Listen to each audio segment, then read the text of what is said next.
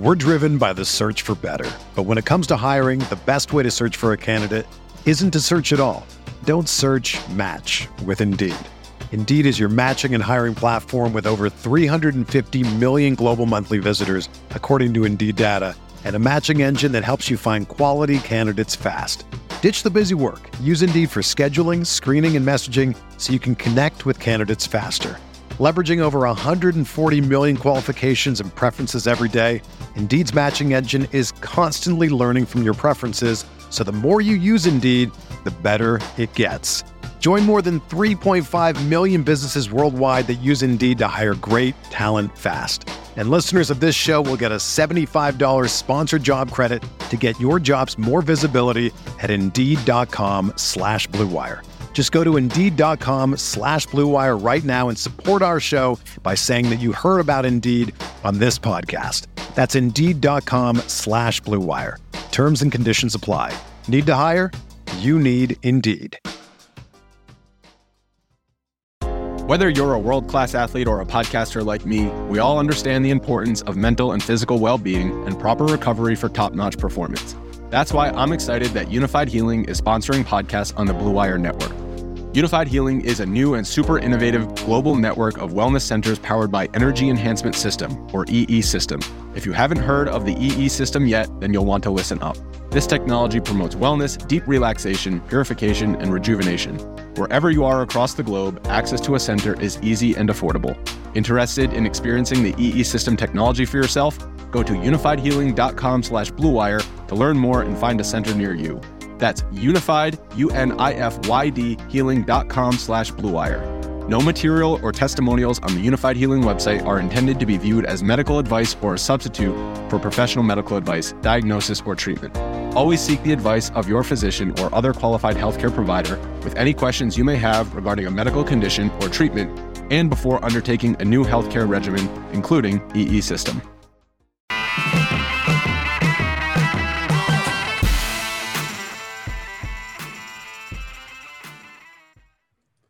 All right, listen up, Roto Grinders. It's the Ownership Report, week number 5, NFL DFS. My name is Chris Tremino, ownership projection analyst for Roto Grinders, and joining me for week number 5 to go over the numbers is Mr. Tuttle05, Dan Gasper. Dan, this is the time of week where we get to take the ownership information that we've collected from early in the week, all the projections, all the shows that have given takes on ownership, crumple that up in our hands in a ball and throw it directly in the trash. What is your absolute favorite reason to not look at ownership early in the week? As somebody who has started to help in aiding ownership process, mostly for MLB so far, I'm going to be doing more with NBA, but it's very, very, very, very difficult to get a refined look early in the day for MLB and early in the week for NFL. There's just so much revolving news, especially on a week like this. We have so many key players on the injury report this week. I think some of those guys are token injuries where they don't actually have injuries and they're going to play, but still that affects ownership. So, I was talking before I was doing the show, the Swolecast early Wednesday, it's just, there's not going to be a truly accurate reflection of ownership or projected ownership, no matter how hard you try or how much time you put into it. Of course, there's no harm in looking at the fantasy point projections and coming up with an idea of who might be strong plays and therefore trying to ascertain whether or not they'll be highly owned. But there's simply no way to know, for example, that, it would be exactly Sterling Shepard out and not Sterling Shepard and Kenny Galladay, or, whether or not George Kittle. And actually, we thought George Kittle might actually try to give it a go this week. Looks like he's going to be out. These are just some of the reasons why waiting until the end of the week to make your hard and fast decisions on ownership and really how popular players are going to be. You don't want to get those biases baked in too deep early in the week. Devin, without further ado, let's fire up the RG ownership model and get into the week number 5 numbers so we can start to figure out what's going on here in the National Football League DFS landscape for week 5. Okay, Tuttle. Quarterback position. On DraftKings, it looks pretty tight in between Trey Lance, Dak Prescott, and Daniel Jones for most popular play. Based on the numbers that I ran last night, what are you looking at between these 3 guys? Are these the 3 most popular guys, and do you have a favorite among them if that's true? They are The three most popular, yes. Do I have a favorite among them? Not really. And I think all are completely fadeable for their various reasons. Trey Lance, who we have projected as the highest owned currently, I do think that's how it's going to roll. We haven't seen a whole lot of him, right? We know he just really doesn't, like, he's still struggling throwing the ball, which is fine because we can still use his rushing points, which is kind of the thesis behind the play. We think he's going to have, they're going to run the ball more often with Trey Lance. He'll be in read options, that sort of thing. But there is a true floor here with Lance for sure. This game could very quickly get ugly, especially without George Kittle now, who you mentioned before. So Kittle not only is a good receiving option, but he's also an excellent blocker for the rushing attack. So no Kittle. I could see Lance. Like, I understand the appeal of Lance. I'll have shares of Lance, but he truly does have a pretty low floor. As far as Dak Prescott goes, we've seen the issue with him. He was hyper efficient last week, but I think he's topped out at 25 passing attempts over the last 3 weeks. The Cowboys, we were kind of happy seeing them in week one, thinking they're going to be an extremely pass heavy team throughout the entire season. Turns out they maybe aren't. They're going to kind of be opponent based and play or call plays based on, they're actually being smart, which probably didn't really think would happen with the Mike McCarthy led team. But they are, calling game plans, opponent specific game plans, which has kept Dak intact, or in check, I should say. So Prescott's ceiling has not been there either. And he needs to run into a matchup that truly unlocks the passing upside. I'm not saying it's not this week with the Giants, but if you just go off the last 3 weeks of data, like, the upside is certainly capped there. Yeah, against the Chargers, Eagles, and Panthers, no more than 27 pass attempts for Dak, no more than 238 yards. Certainly nothing close to what we saw in week one. However, if you start to build teams, it's real easy to fall into Dak and to Daniel Jones because you're going to have two easy double stacks. So the double stack for New York Giants is very cheap. The double stack for the Cowboys is very highly projected from a median fantasy points perspective. So that game stack is going to be quite popular here. Whether or not you think it's fadeable in tournaments, you certainly can expect to have lots of friends along with you for the ride. I have Kyler Murray as the next highest owned quarterback, but I think the problem that I have with this projection that I really want to get your opinion on is, it's difficult to make that stack with the guys that you were going to want if you are going to run it with a bring back. Let's say you want, on DraftKings specifically, you want Kyler Murray, and then if you try to get DeAndre Hopkins, you're already going to put yourself in a little bit of a corner because it's going to be difficult to get Debo on the backside. If you take one of the lower guys, then you're getting into a situation where the target share is a little bit less predictable. The bringbacks on the San Francisco side start to get limited really quickly once you get past Debo Samuel. You're looking at Dwelly or something. So it's really a difficult stack to make. Do you think we'll see Kyler Murray full game stacks this week, or are we going to be looking at more solo skinny stacks and other less correlated action? I think less correlated action. I think the stack you'll see is Trey Lance paired with somebody, bring it back with Hopkins. You won't necessarily see it the Kyler side. You mentioned it, price tag is the prohibitive factor here. And you mentioned it, if you want to do it with Hopkins, it's even more difficult. Chase Edmonds, who we might want to do it with, he's got one of those game time decision tags, which is going to be difficult with him being on playing in one of the late games. So yeah, I think Murray, I would not be surprised if he came in even lower than what we have projected. Yeah. Again, because we're like Devontae Adams going to soak up ownership, Derrick Henry going to soak up ownership. Playing all three of those guys together is not very easy to do.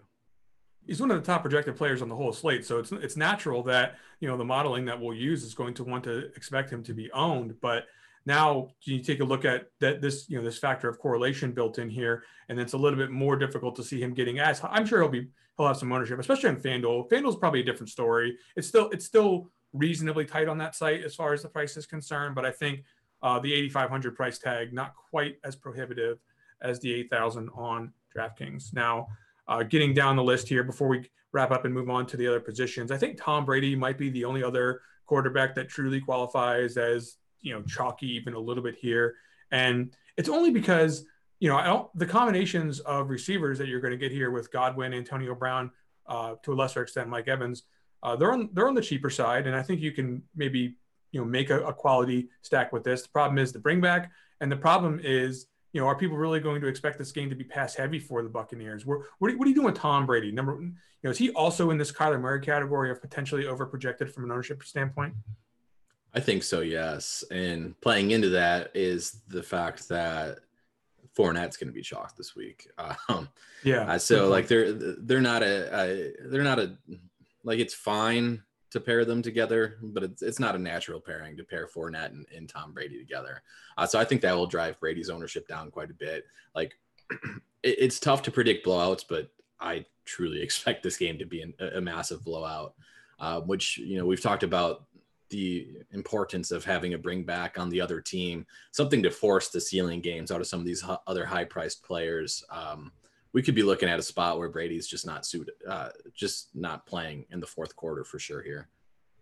Yeah, I think we've got a challenge here with Giovanni Bernard coming back, and that challenge is, what's that really going to mean for Uncle Lenny in terms of his receiving work. So I mean that sort of raises an eyebrow using him in a stack. I'm not that people are really all that enthusiastic about pairing Tom Brady with Leonard Fournette anyway, but it just takes away one cheaper stack partner to maybe lower that ownership a little bit. And I expect that if I try to run this again, I might try to bias that down just a little bit. Now, the rest of the guys pretty much that you're going to come across, do you see anybody on this list here that you can expect to qualify as remotely chalky enough to highly consider their ownership as a factor in your lineup construction? Other than the super low owned guys, of course. No, nobody's pushing ownership where I really care. And we get that a lot at the quarterback position, right? Other than the top three guys or whatever. It's just don't worry about ownership at the quarterback position as a whole. If you're worrying about ownership, it's worrying about more of the collective stack as a whole, right? So, no, I'm not going to worry about Kirk Cousins ownership, but maybe I'll worry about pairing Kirk Cousins with Justin Jefferson because that could end up being a popular play. Or maybe I worry about pairing Justin Herbert with Keenan Allen because Keenan Allen's really cheap on DraftKings. But in terms of just one-offs or singular ownership, no, I'm not worried at all. Yeah, Darnold, Herbert, Cousins, Hurts are the guys that I think are probably going to have the best chance to be owned outside of the original top five guys. But I don't think we're going to be really that concerned individually with the quarterback ownership. As a lineup, as you said, some of those guys are going to be more popular than others in stack situations. Now at the running back position, once again, I mention this, every week when we talk about dudes like Derrick Henry.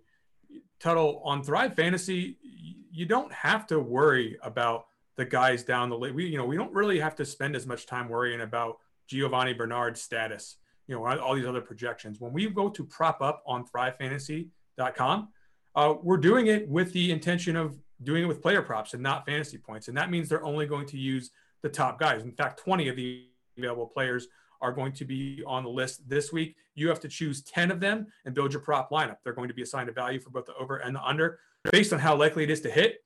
Hit the most props and you're going to rack up the most points, obviously, and win your share of the prize pool. Use promo code Grinders at Thrive Fantasy. Tell your family. ThriveFantasy.com. Get up there and sign up and use the promo code Grinders, and they'll receive 100% instant first deposit bonus on their action, up to $250. They can also download the Thrive Fantasy app, on the Apple Store or the Play Store, and you can visit ThriveFantasy.com. Sign up and prep up today. Now, Derrick Henry, going to be popular. Is he going to be more popular than 25%? Because, quite frankly, the running back position isn't loaded with great options. The salary cap's pretty tight. That's probably the only thing holding him back. Talk about it. Derrick Henry, is he going to be the chalk? Yes, 100% the chalk. Like I found myself trying to take the more balanced approach with lineup building, and it's just like, man, he's going to smash. It's just a matter of if he smashes enough to make the lineup construction the optimal lineup construction. So again, if you're fading Henry, it's not like, hey, I think Derrick Henry's a bad play this week. I don't think he's going to get 30 points this week. There are scenarios, as crazy as it sounds, where Derrick Henry scores 30 points and it's just not optimal because he's $9,000. But people will see, hey, such a great spot, we're going to jam him in. So yeah, he's going to be the highest owned for sure. And it really is a mental hurdle to fade somebody like this that's getting the work that he is. I don't know if the touchdown props over there on Thrive Fantasy, but Derrick Henry as likely as anyone in the world to score a touchdown on this particular Sunday against the Jaguars here. I would actually be more surprised if he doesn't score. I think really what's at stake here is, is he going to get that target share he's been getting this year? Is he going to get over the 100-yard bonus?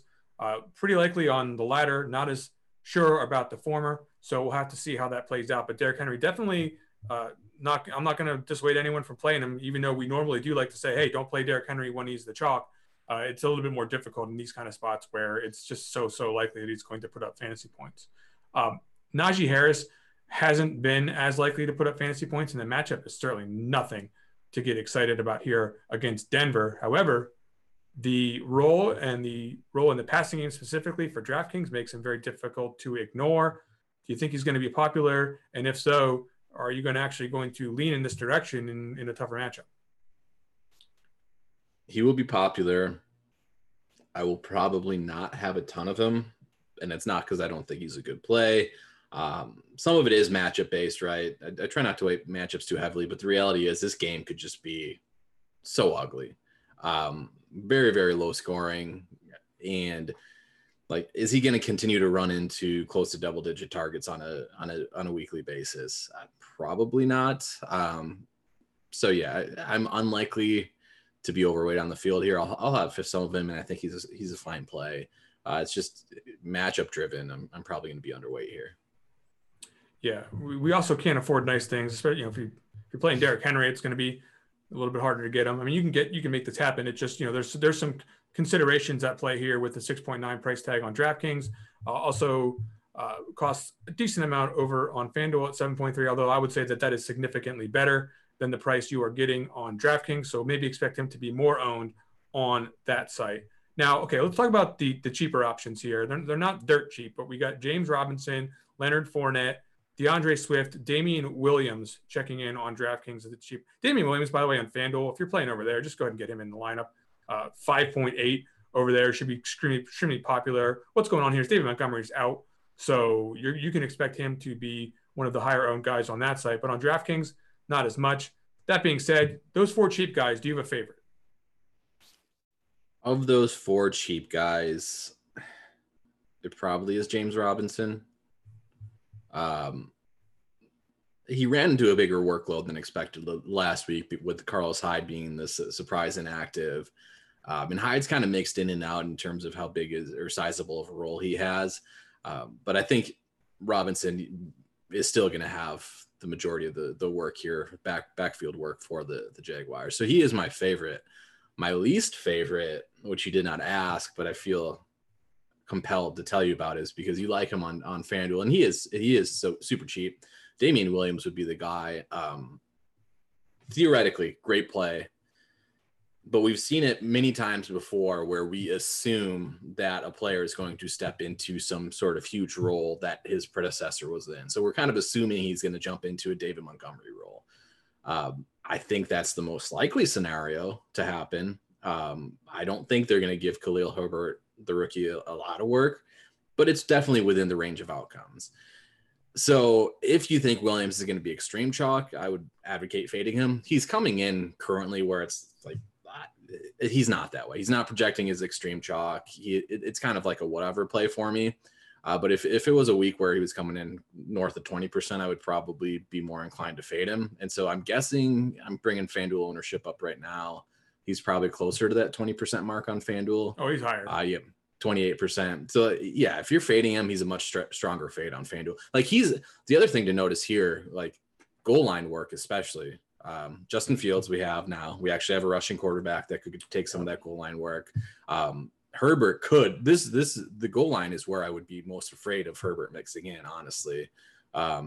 So like, and FanDuel, you don't get those points per reception either. So I think he is a pretty strong candidate to go underweight on, just because I think there's much more uncertainty in that situation than the general public or the consensus is alluding to. Let's save a take on this for a little bit later in the show when we get into our low-owned options segment. But yes, I don't love Damian Williams. I don't hate him. He's just sort of there for me, and we'll see how lineup construction goes as I go to finish up the rest of my lineups this weekend. The other expensive guys that are towards the top of this list: Alvin Kamara, Saquon Barkley, and Austin Eckler are the three guys that I think are going to be the most popular for good reason. Those are the guys that have the quality roles, I'll call them, in fantasy football as of now that are available on this slate. Is there a particular favorite for you among the rest of those sort of next in line expensive options? So from a role standpoint, it has to be Saquon Barkley. He's the guy that's going to get the majority of the backfield work for the Giants, and he's stepped up his game as a pass catcher too, and he's more relevant as a pass catcher with all the injuries that they have there. So Barkley definitely has the best and most reliable role, I think. Eckler is intriguing to me. He had his first career 100-yard rushing game, but last week he still, I think, Roundtree and Justin Jackson's now doubtful for this week. I don't think he's suiting up, but still they combined for 14 carries last week, and I believe Eckler had 15. That's fine and dandy. Like, Eckler still has a good enough role. Eckler still has goal line work, or is going to most likely get the goal line work. He still works in as a pass catcher, but as that price continues to creep up, it definitely gets more fragile on ways he can get there at that price tag. So Eckler is probably my least favorite. Kamara would be the guy that I don't love it because I don't think it's a great rushing matchup. And he had 0 targets last week. Derrick Henry has more targets than him on the season. It's quite unbelievable, but I also think this could be a spot where people overreact. People see hey, he got 0 targets. Like, that's not going to be his role. I know his role in general has been pretty terrible this season in the passing game, but maybe we see a shift this week. I don't want to assume that, but if he's going to come in a little bit lower round, I would be fine taking some shots at that. So I will be most intrigued of this trio to see where Kamara comes in, because I want to see if people are selling on him at this point. Yeah, it's intriguing that the targets are really not quite as high this season as we would have expected given the situation there for Kamara. But Yahoo, what doing with Saquon Barkley at $23, by the way? Go ahead and consider Saquon Barkley. He's going to be popular as a result of that, obviously. But, this is one of those situations where the price tag is basically demanding that you take a look here at $23, because that's, quite frankly, about, I don't know, maybe $10 too inexpensive for him. It's definitely cheap. So you go ahead and get Saquon Barkley over on Yahoo. All right. Any other takes here as far as the chalk running backs are concerned? Nobody else that I see on this list stands out. Shout out to Chuba Hubbard, by the way, who I think he played 0 third down snaps last week. I didn't see the exact tally, but I saw that they had Rodney Smith out there on third down. So if he's not going to be involved in the passing game, we can definitely throw out the window the idea that he's Christian McCaffrey. Would you agree with that? Yeah, 100%. I don't think it's unfair to have his projection pretty low here in week number 5 from an ownership perspective. By the way, any other takes here? Swift is the most intriguing of the guys that we haven't talked about in terms of, like, when I first opened this slate, started looking, I think it was Monday, I was like, oh, Swift's going to be just the chalk. And I don't think he will be. We have him still with a healthy ownership projection here. But I don't think he's going to be like massive chalk. And we've kind of had, like, he's got the injury tag going in. I think he's going to be fine. I think he's had the Q tag every week so far this season. So it is kind of whatever at this point. But TJ Hawkinson is leaning more like actually questionable. If Hawkinson's unable to go, where are they going to throw the ball? Right. They just have nobody. Well, Quintez Cephas, Tuttle. I mean, my boy. Where's Tom? Cephas. Where's the accountant? Tom. Tom Kennedy sounds like your accountant, according to Alex Dunlap at Roster Watch. Are we going to see Tom Kennedy out there? Like, who are they going to throw it to exactly? Yeah. I think they have a pretty, low level tight end behind Hawkinson. So, yep. That situation. Alize Mack, is he still on the team? He was there in preseason. I know that, but not much going on. Know who their backup tight end is. Yeah, well, that's the situation. So the point is, DeAndre Swift is going to be in line for a prominent role in the passing game, I assume. Yeah. All right, let's get on to talking about some of the wide receivers on this slate. These are the kind of wide receivers at the top of this board that you can go ahead and bring right on over to the DFS OGs League. That's where you can go and play against guys like Beer Makers Fan, Head Shopper, Notorious, that's going to be on FanDuel, Tuttle. So if you want to go ahead and play against those guys and beat their asses, get onto the front page of RotoGrinders, sign up for the DFS OGs League, get your share of the prize pool. Here in week number 5, Davante Adams will probably be pretty popular in that particular contest. He's 8.2 on DraftKings, and I have him as the highest owned wide receiver. I think that makes a lot of sense. His target share is above 30 at this point in time as far as our projections are concerned. I think that's correct, and I think this ownership's correct. Are you going to be playing Davante? Yeah, for sure. I had a pretty strong take on him last week. I'm not kind of disappointed last week. What did he even finish with? I was at a wedding all week, but I know it was 6 for 64, scoreless. Whatever. You mentioned it, 30% target share. He's going to get so I love him. And I will have plenty of him. And I like both sides of this game. I looked at the totals to start the week and was a little bit surprised at how I was kind of hoping this game would go under the radar a bit. And I don't think it will, because it is a pace down spot. Like neither team plays extremely fast. But if Joe Mixon is unable to suit up, I do think we're looking at a spot where both passing attacks just drop back a decent amount. And I think that both will be super efficient. So I like both sides of this game. I like Davante Adams. I like T. Higgins. I like Jamar Chase. Tyler Boyd, the guy I'm probably leaving out of the stacks and the bringbacks, and he's probably the guy that's going to go for 100 yards, 2 touchdowns, but he's the guy I find myself leaving out the most. Yeah, it's definitely when I start to build, set up the stack settings in Lineup HQ and run, give me 2 guys from one team, 1 guy from the other team. I'm getting more stacks with the Burrow side of this, with 2 of theirs receivers bringing it back with Davante, than I am getting, a couple of Packers. Because let's face it, you're talking about Tunyon, Aaron Jones, and then Randall Cobb, baby. Yeah, okay, yeah, you have fun with Randall Cobb. He's not scoring again this week. I was going to make a dumb bet, but let's just say that I'm confident that we won't see more Randall Cobb this week, and we will see probably plenty of Davante Adams, which is why he'll be the most popular wide receiver on the slate. He's going to score. Okay. Now, we talked earlier about this CeeDee Lamb, Amari Cooper situation, and to a lesser extent, we've got Kadarius Toney at 4K and Kenny Golladay at 5.9. That whole Dallas New York Giants game should find a lot of wide receivers in people's lineups here. Do you have any words of caution or any words of encouragement for this particular strategy? Because, there's definitely like a knife's edge here where it could go either way. For me, I love CeeDee Lamb. Tell me what you're thinking about these guys. I can't quit CeeDee Lamb, even though it's been bad. It hasn't been a fun ride. The big issue here is we talked about Dak Prescott's lack of volume over the last 3 weeks, and that has crushed both CeeDee and Amari Cooper, really, especially with Dalton Schultz being the guy that's randomly popped off. Dalton Schultz isn't going to continue to pop off. He's not that good. CeeDee's going to get his. Amari's going to get his.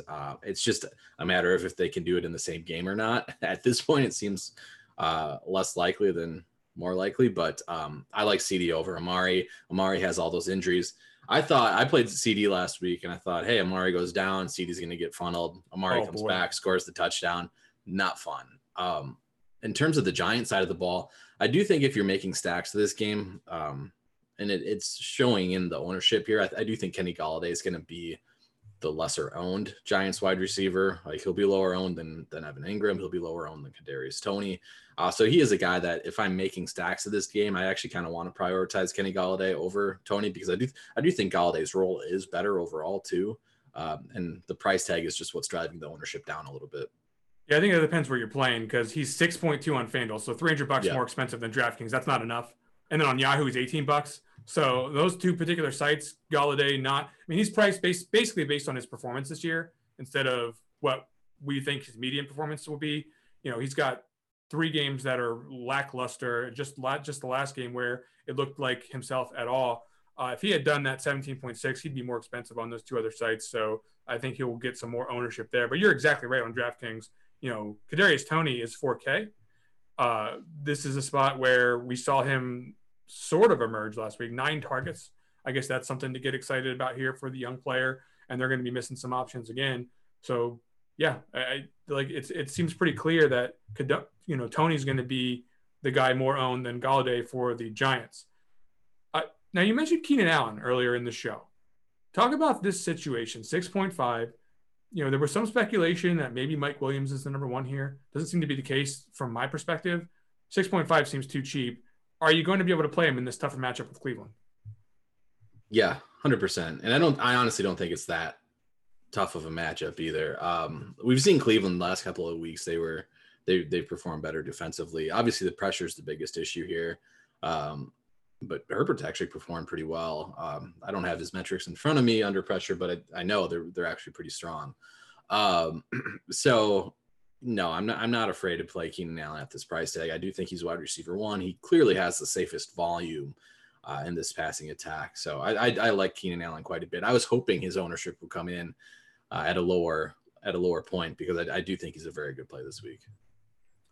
I was unsure last week about some of these cheaper options that were going down the board here as far as whether or not they would be owned. Namely, Curtis Samuel was the biggest question mark I had. He ended up getting some run last week, and he's still 3K again this week. My concern here is that with how kind of tight the pricing is on DraftKings here, is Curtis Samuel going to creep up the board the way I have it here to, into the mid-teens or higher, just to help make that roster construction effort a little bit easier, because they're missing guys on offense. They're not going to have Dimey Brown. They're not going to have Logan Thomas. And 3K just seems really cheap. Am I under projecting Curtis Samuel here, or is this about right for what we can expect in week 5? I think it's probably about right. Do you know what he came in at exactly last week, or close enough to what it was?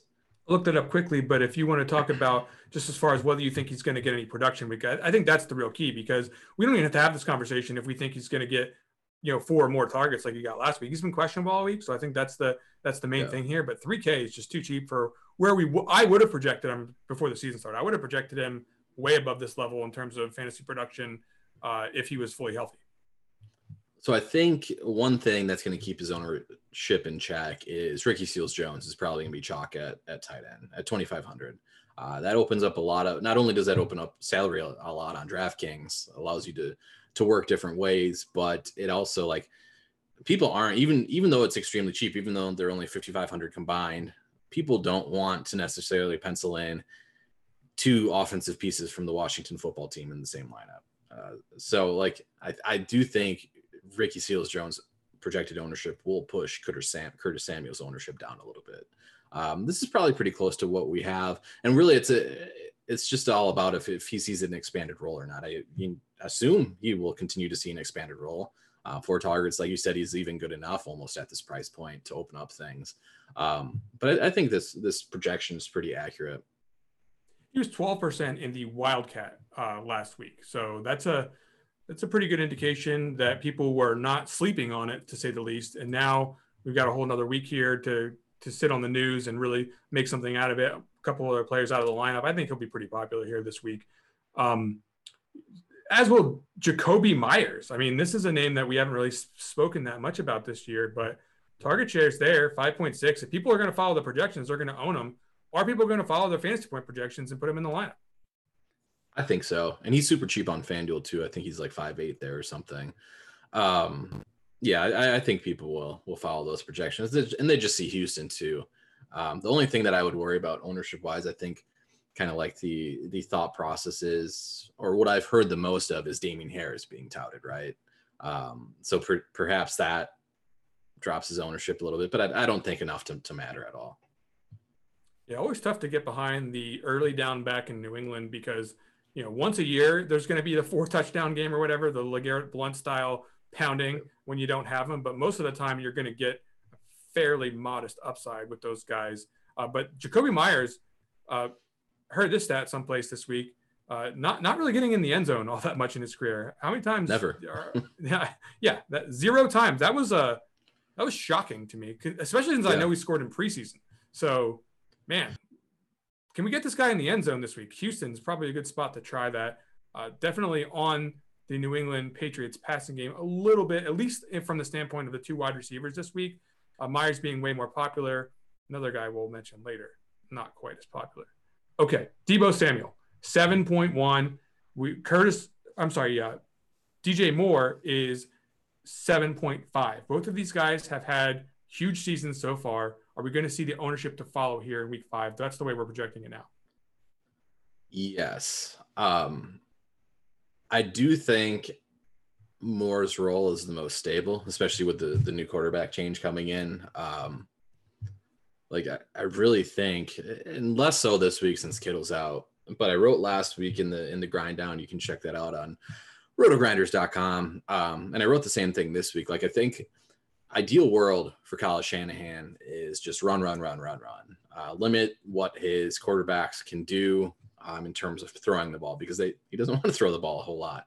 And that really is going to make it hard for Debo on a weekly basis to see the volume. He's seen the volume so far this season, but I really do strongly feel that 10 targets a week thing is not going to happen very often for him. And so at his price tag at 7,100, if he's, coming in where we have him projected, I think he's a pretty strong tournament fade for sure. Yeah, there's definitely going to be a lean towards him in those stacks with Trey Lance. So you're going to start, you're going to start to at least see the lineup start the same way when you get a Trey Lance lineup most of the time. And as far as how you finish it, not as many ways to stay the same there. So I'm not that worried about a Debo Samuel stack from a unique lineup perspective. But as far as whether or not he can continue the run, I think that's a different question. I love Debo, so I'm not going to be fading him in full, but I do understand where you're coming from there. Okay, last question here before we get on to the tight ends. Are there any other guys down past this 13% mark that you think have a chance to creep up the board and really give us something to think about as far as whether or not we should be considering them as fades? I don't think anyone will steam high enough where you have to consider fading. I do think guys like AJ Brown could see a little increase in ownership. I would not be surprised if Jamar Chase, also some of these Cincinnati guys that we're talking about, their price tags just stick out to me is attractive. And you mentioned it, you go to a lineup builder, you type in, stack finder, and those are the guys that are popping. So yeah, like AJ Brown, Jamar Chase, would not be surprised if they hit the 15% mark, but I don't think they're going to creep much higher than that.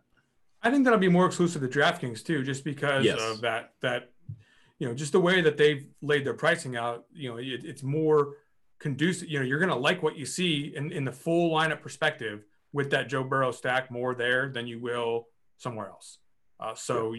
There's more ways to get some of the more obvious plays into stacks elsewhere. Whereas on DraftKings, I think you'll see a little bit more of a lean towards that double stack here in Cincinnati. And you mentioned the price tags. That's what makes that possible. Laviska Shenault is a name I want to mention here because it stands out to me as the only one that's not really obvious in terms of, well, I'll just say this. People aren't falling over themselves to get Jacksonville normally. And we already mentioned playing James Robinson. Can we really have a couple of high-owned Jaguars here? Or is this Shenault ownership maybe a couple points too high? What do you think? We got 12%, by the way, if you're not watching the screen share. Yeah, it's probably pretty accurate. I do think we don't have Robinson. I think Robinson was around 16%. It checks out to me. I do think the one thing, I think Laviska Shenault's a fine play this week. And I do this Tennessee defense is not good. So I'm completely fine taking Jaguars in the spot. The one thing I will mention is people are taking a look at Laviska's ADOT. Oh, he's got a roll change with DJ Chark. No, he didn't see roll change. He got a long catch on a broken play that was thrown up as a prayer, and he caught it. His role is the same. He's going to be a low ADOT guy. He's going to get targets, which, hey, that happens to be a good thing on DraftKings where you get the PPR. He's going to get targets. He's got okay touchdown equity. He's a big guy. Again, I think he's a fine play. Just don't go expecting, multiple long receptions out of Laviska in this one, unless he just breaks it after the catch. I would expect more somewhere along the lines of a 6 for 80 yards and a touchdown or something is what's going to get you there. All right, let's get into the tight end position.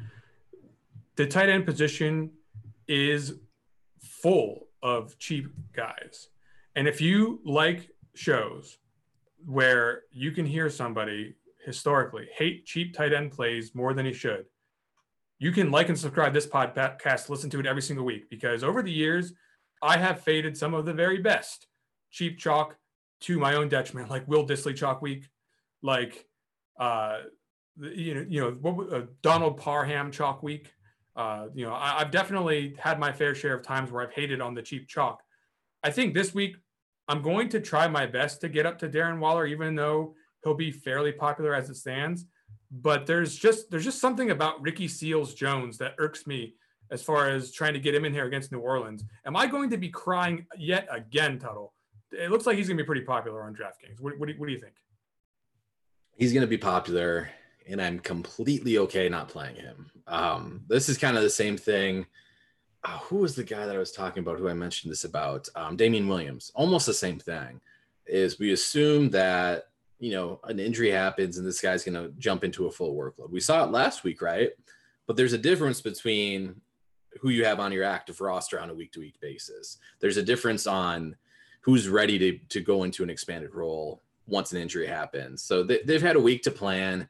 I would not expect nearly 100% of the routes run for Ricky Seals-Jones this week. Like, I think he's going to see a heavy roll. He's a fine play for his price tag, but am I going to be shocked if he scores 5 points or less? No, not at all. So at expected high ownership, completely fine going elsewhere.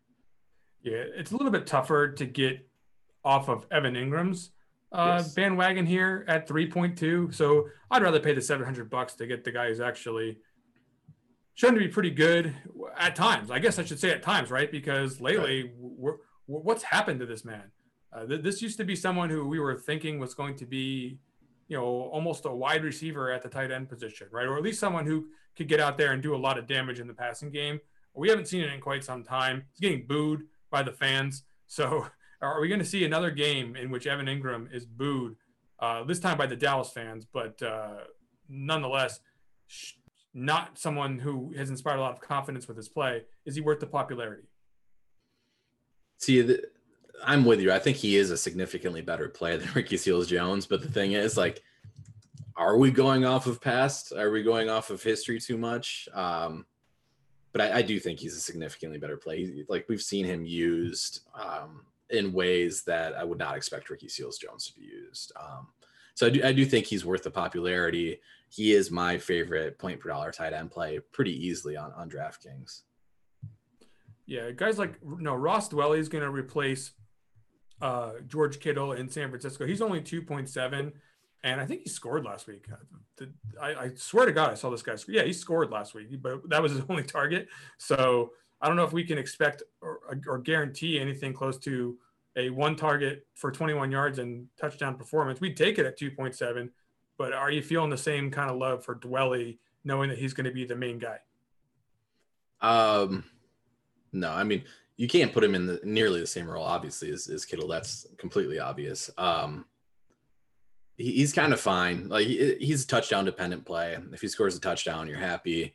If he doesn't, you're looking at under 5 points. Kind of the same as Ricky Seals-Jones, basically.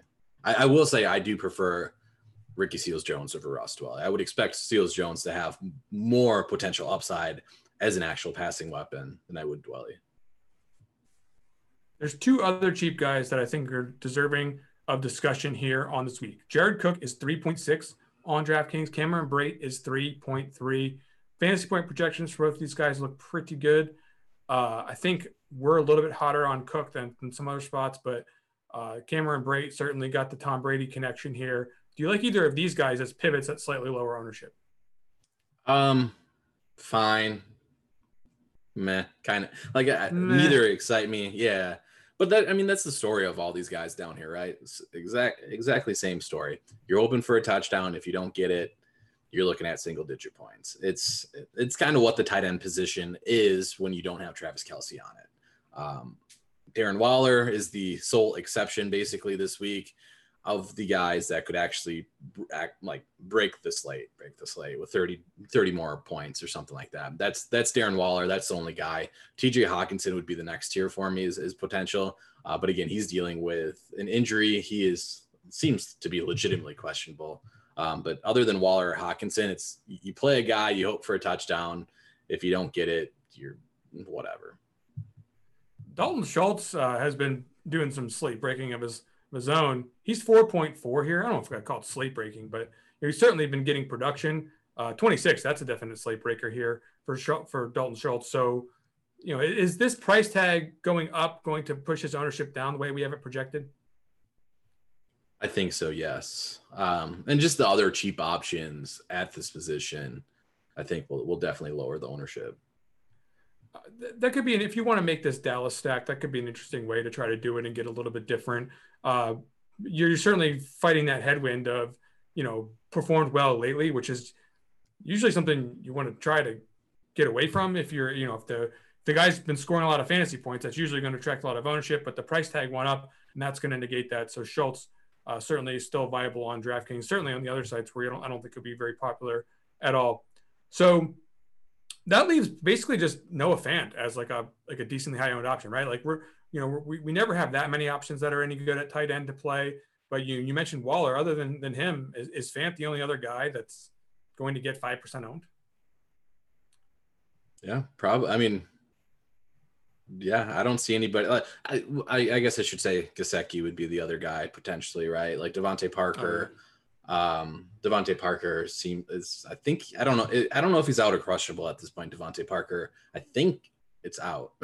I haven't seen an update on that, but they don't have anybody to throw the ball to. It's gonna be Waddle and Gesicki getting 10 plus targets probably. So Gesicki would be the guy I'm okay with from a target standpoint. And I do think the projected target share will push Gesicki's ownership up a little bit. So not really much to speak of below that. Those are any picks we have there going to be in the low owned segment here. Let's get on to defenses.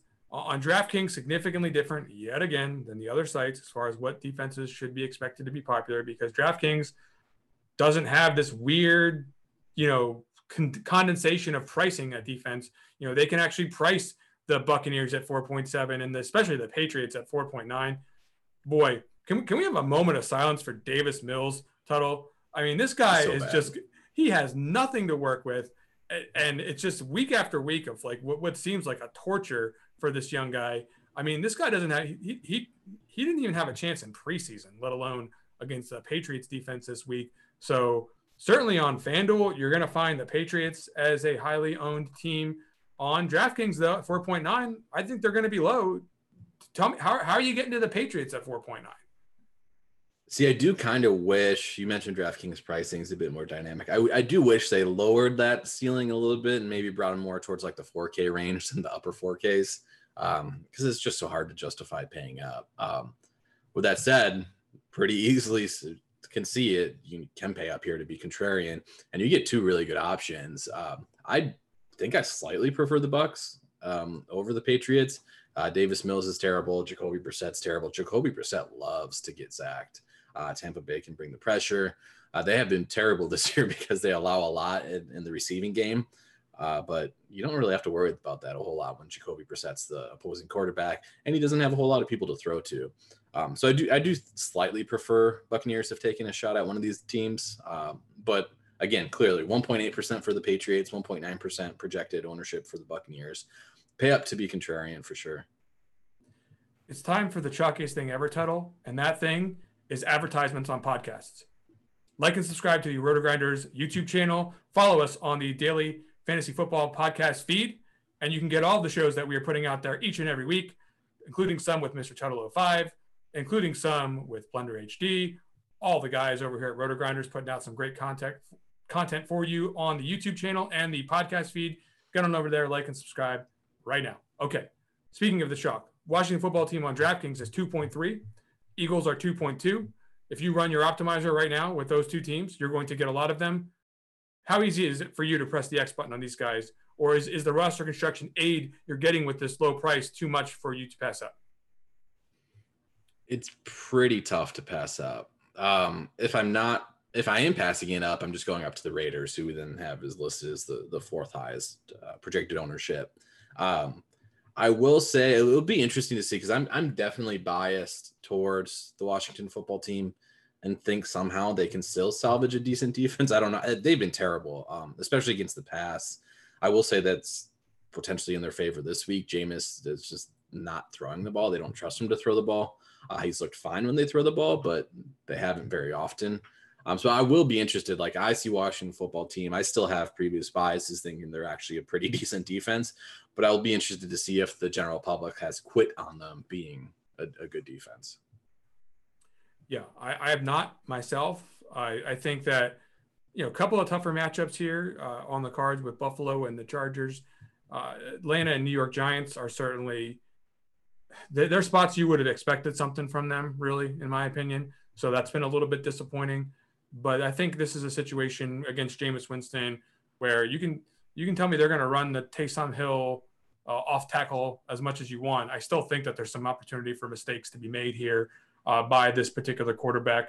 So I think you're live at 2.3. I don't think there's that much more you can ask for than a defense we thought was going to be one of the best in the league at a bargain basement price. Speaking of the Saints, I don't think they're too bad at 3.1. They're going to be pretty popular on this slate. And the Raiders, Justin Fields out there having a tough time so far. Raiders played a little bit above expectation on defense. I think that's a situation where we're going to see some ownership, but I think that's for good reason on DraftKings where the price is a little bit easier to stomach. And then last defense I want to mention here, the Pittsburgh Steelers facing the Denver Broncos. I don't know. I have a pretty good feeling that they're going to get the job done here on the defensive side of the ball here. Denver missing. They could be. Is Cortland Sutton going to play, Tuttle? That's one thing that I want to make sure that I get a grasp around, because if he's out, geez. He was downgraded, and then Bridgewater kind of seems like he's trending in the right direction, unfortunately for Pittsburgh. Yeah, I think you'd prefer to see Drew Lock here. But either way, I still think Pittsburgh's a pretty good play, even with Bridgewater in there. I just don't think they're going to have a lot to offer on offense. That's really the bottom line. All right, any other takes here on defenses, or can we get into the low-owned picks where you can give us the winners? We can go low-owned picks. All right, buddy, let's go. We've got quarterback position. This is a place where if you go to RG Premium, you can get Tuttle's opinions on low-owned options in the grind down. You can get various other people's opinions on the low-owned plays of the week. But for this segment, you're going to hear absolutely free of charge on this YouTube channel, Tuttle and I's terrible picks for players. We'll call it under, 5% at quarterback, under 8% at the other positions. Go ahead and give me the best quarterback play and those parameters. Yeah, I'll give you two real quick at QB that are going to be. Don't take mine. I think they're going to be fairly popular stack candidates, which could drive ownership up a little bit. And then I'll give you one a little bit lower owned. But the first two would be just Kirk Cousins and Joe Burrow. We talked about Burrow already with his, T. Higgins and Jamar Chase being excellent options on DraftKings. Cousins is a little bit more difficult just because Justin Jefferson's price tag is getting up there. But I do think with Dalvin Cook being limited, they'll just continue to throw the ball a little bit more often. The low-owned guy, the real low-owned guy that I would be semi-interested in is Ryan Tannehill. I don't know if it's just a thing where I just keep chasing Ryan Tannehill, but should have A.J. Brown in the back this week.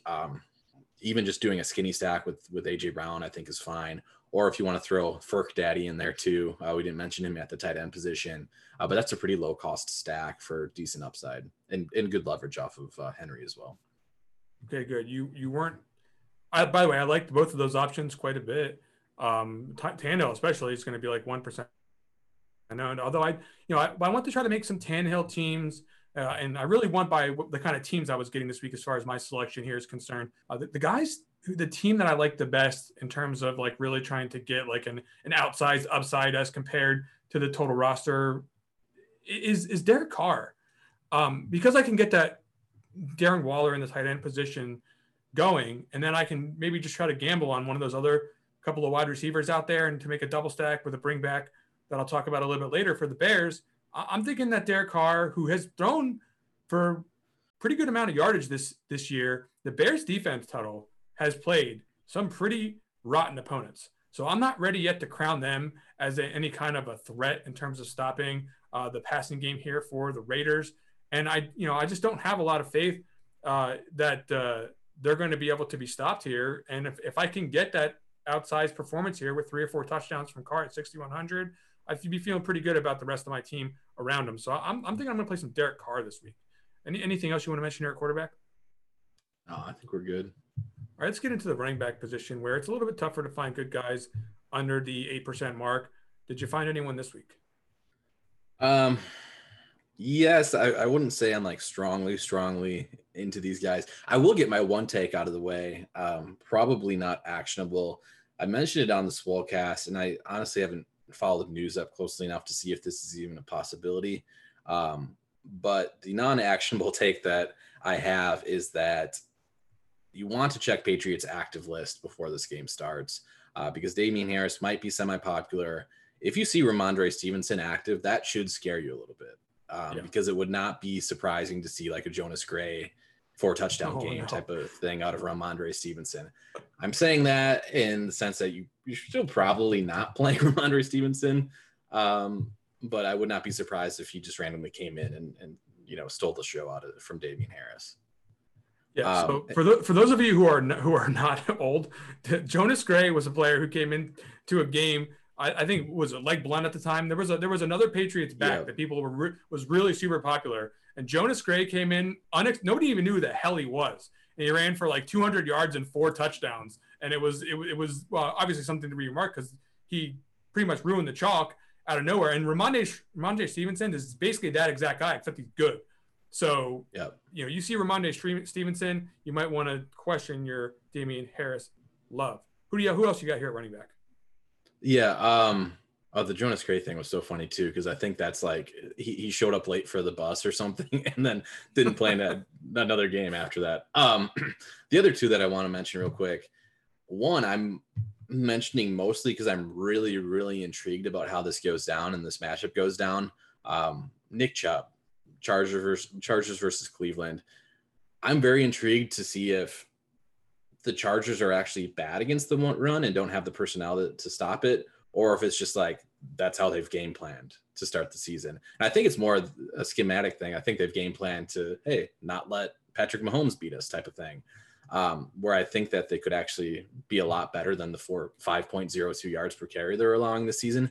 But there is the off chance that they're actually bad against stopping the run. And if that's the case, this could be a Nick Chubb spot.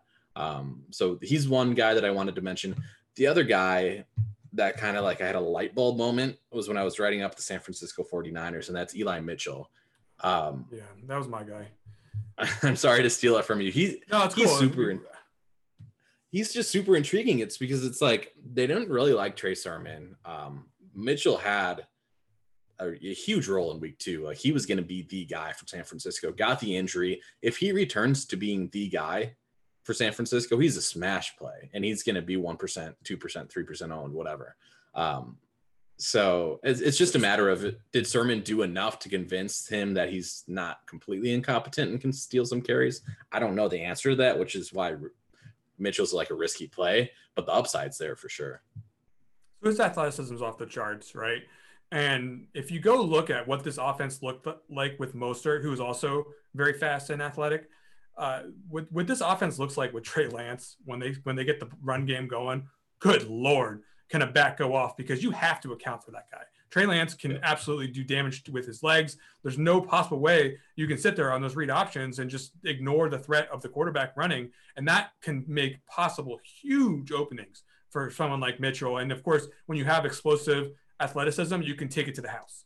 So that's really the thing that's really a threat here for a guy like Mitchell at 5.2 is there's some definite explosion capability. So I'm right with you there at the running back position. He's not going to be that owned, and that's possibly a mistake by the field if he gets one of those big plays. Okay, wide receiver position. Give me one of your favorites. Honestly, pretty boring takes overall here. If we extend to below 8%, then DeAndre Hopkins is the guy that I'll talk. Obviously has not been great, hasn't had the market share that we've thought he would have, but I still think he's one of the most talented players in the league. It's only a matter of time before he has a monster game. So Hopkins will be my low-owned guy here. Okay, Adam Thielen is my more boring take here. You're not going to see him with tremendously high ownership, and we're going against the Detroit Lions, Tuttle. I don't think that we're really that scared by what they've been putting up there in terms of a defense this season. We know that Dalvin Cook, we didn't even mention, by the way, in the entire show.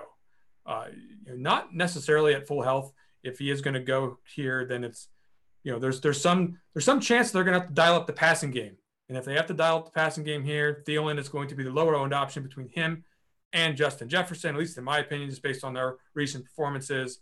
And I would expect that Thielen has a chance to do something like he did week number 1, get up there into the 20s or the 30s, which is really what we're looking for to try to win a tournament. Give me another take here at wide receiver. Wide receiver, I also had written down like a Mike Evans, if you want to go with the Tampa Bay passing attack as opposed to the rushing attack. Marvin Jones What about Jr. wide receiver cornerback matchups? Are you afraid of Xavier Howard? I'm so afraid. And I do think, I do prefer like the Leonard Fournette side of that game. But I think the whole passing attack in general for Tampa Bay could go a bit overlooked here. Yeah, you were going to say another name there? I was just going to say Marvin Jones Jr., potential leverage off of Vista. He has been the better of the two to start the season. And then Brandon Ayuk would be the other guy. I would not be surprised if Ayuk did get a little bit of ownership with the Trey Lance pairings just because he's so cheap. Like the production wasn't there, but he's still clearly in the wide receiver 2 role now for them. So I do like Ayuk as well. Hey, is Allen Robinson going to be like 6% owned or 5% owned or something like we have it right now? Is that really going to happen? Because I don't think a lot. I would say lower. I have seen nothing about him. He's been terrible. I would say lower. Yeah, sign me up. You want to try to find a guy who can get up into that 24, 25 plus DraftKings points who's not going to have any ownership, then go ahead and get Allen Robinson. He's going to be my bring back in that Derek Carr stack for sure. And then, getting the Thielen and Allen Robinson team sounds pretty good to me as far as trying to get low ownership and high upside. I don't want to build the whole team for you, but man, it's going to be looking pretty good to me. Anyone else you got here at wide receiver? I could name 4 or 5 other guys here, but those are the guys that are the most attractive to me right now. Yeah, I got nothing. The only thing I would add is like the field in general is going to be so short on the Bears after last week, and even Fields and Robinson. Like, cue it up. We've seen one game out of him. Yes, Nagy's an idiot, but like maybe he unleashes them a little bit now. Maybe he doesn't have a choice. Like last week, he actually had a choice. They were playing with a lead. Maybe that doesn't happen this week. Yeah, don't play Nelson Aguilar, but also play Nelson Aguilar if you're like me. All right, tight end position. I got nothing here. Tight end's a little bit difficult. I mean, if I had to go ahead and say that there was like a lower owned guy that fits the bill. I mean, Kmet he's due, right? 2.7. I chase him so much. So I'm on board. I have 3 takes here, but I will say just in general as a rule of thumb in terms of game theory here, like we talked about it a lot. Waller is the guy that can break the slate. After him, throw darts. So if you're seeing a guy that's highly owned, throw your darts elsewhere. Robert Tonyan, hopefully you get a touchdown or 2 out of him. I touted him last week. He did shit, but he saw 7 targets. Like that's good for Robert Tonyan. If he converts those into 2 touchdowns, you're looking good. TJ Hawkinson. I love TJ Hawkinson if he was healthy. Don't know if that's going to be the case. Need to keep an eye on actives tomorrow and reports. And the other guy that I'm going to throw out there, I was actually extremely surprised to see this guy I had a tag in lineup HQ at RG. Buy him for. Must be sharp, or he got to it before me. Dan Arnold. Okay, I'm down with this. Yeah, we have targets to go around.